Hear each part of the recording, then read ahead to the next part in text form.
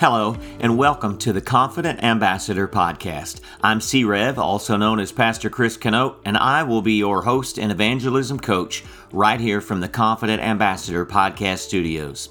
Being an ambassador for Jesus is at the very center of our mission and purpose as true disciples and genuine born-again followers of Jesus. I believe sharing our faith as ambassadors for Jesus and as God's plan A for taking the good news of the gospel to a lost world ought to be at the forefront of our minds, ought to be a higher priority in our lives, both as individuals and together corporately as the body of Christ. Our mission with this podcast is to help our fellow believers and co-laborers in Christ by helping to build confidence to do what we were designed and created to do. I will be doing that by providing helpful tips and evangelism life application hacks in each new episode. Jesus said, "Go into all the world and preach the gospel to all creation." We were designed and created to get out in the world in the name of Jesus and conduct search and rescue missions daily. It's time to get past only talking the talk and start walking the walk. It's time to get up and get after our mission and purpose in the name of Jesus.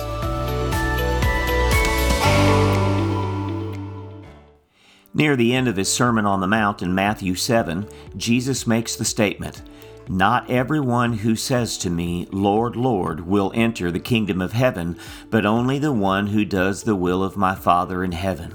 Matthew 7:21. Jesus makes a distinction here and emphasizes the contrast between only talking the talk versus talking the talk while also walking the walk. In other words, simply claiming to be a true disciple of Jesus does not make it so. Of course, God looks into our heart and knows the truth regardless, but Jesus is also pointing out that when someone is in fact a true disciple and genuine born-again follower of Jesus, there will be fruit in their life to prove it to be so. Many people today have been exposed to Christianity on some level or otherwise carry within them some type of Christian background. Maybe they attended Sunday school or church camp as a child. Maybe they prayed along with some salvation prayer at some point in their lives. They may have attended church and could even actually be a member of a church. Of course, though God can, we cannot look into someone else's heart.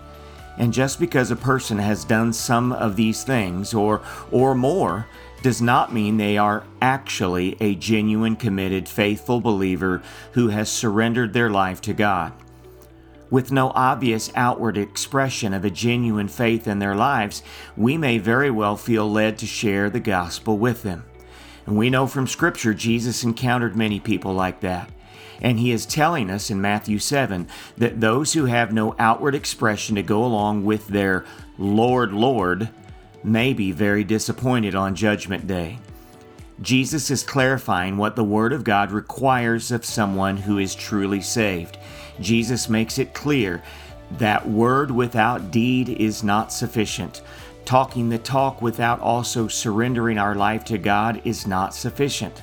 Now, does that mean it is our obedience which saves us? Absolutely not. Our obedience does not make us good enough to be saved. Obedience does not qualify us for salvation, but obedience does authenticate us for salvation.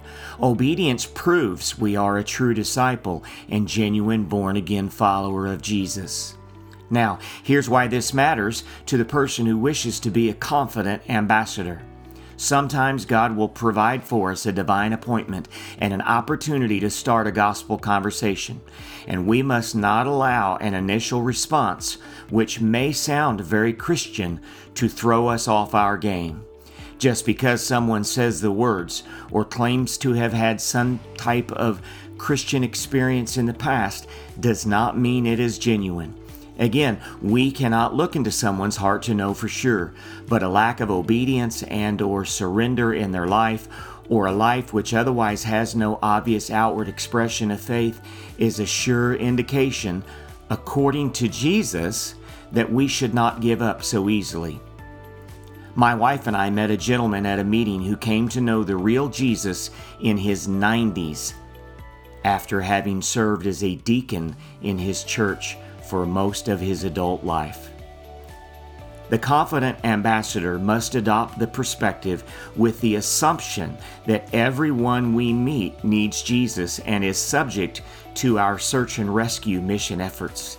If your prospect is in fact a true disciple who truly knows Jesus, they will not be offended. And if they are not, however, they may respond, "Lord, Lord," with a defensive tone, which is an indicator to not give up on them just yet, because Jesus said, "Not everyone who says, 'Lord, Lord,' will enter the kingdom of heaven." I sure hope you know it has been my great blessing and honor to bring you this episode of the Confident Ambassador Podcast. Thank you so much for listening. If you find the Confident Ambassador Podcast to be a helpful ministry tool for you, you can help keep us around and help pay it forward by doing 3 things. First, by hitting that subscribe button. Second, by giving the podcast a positive review.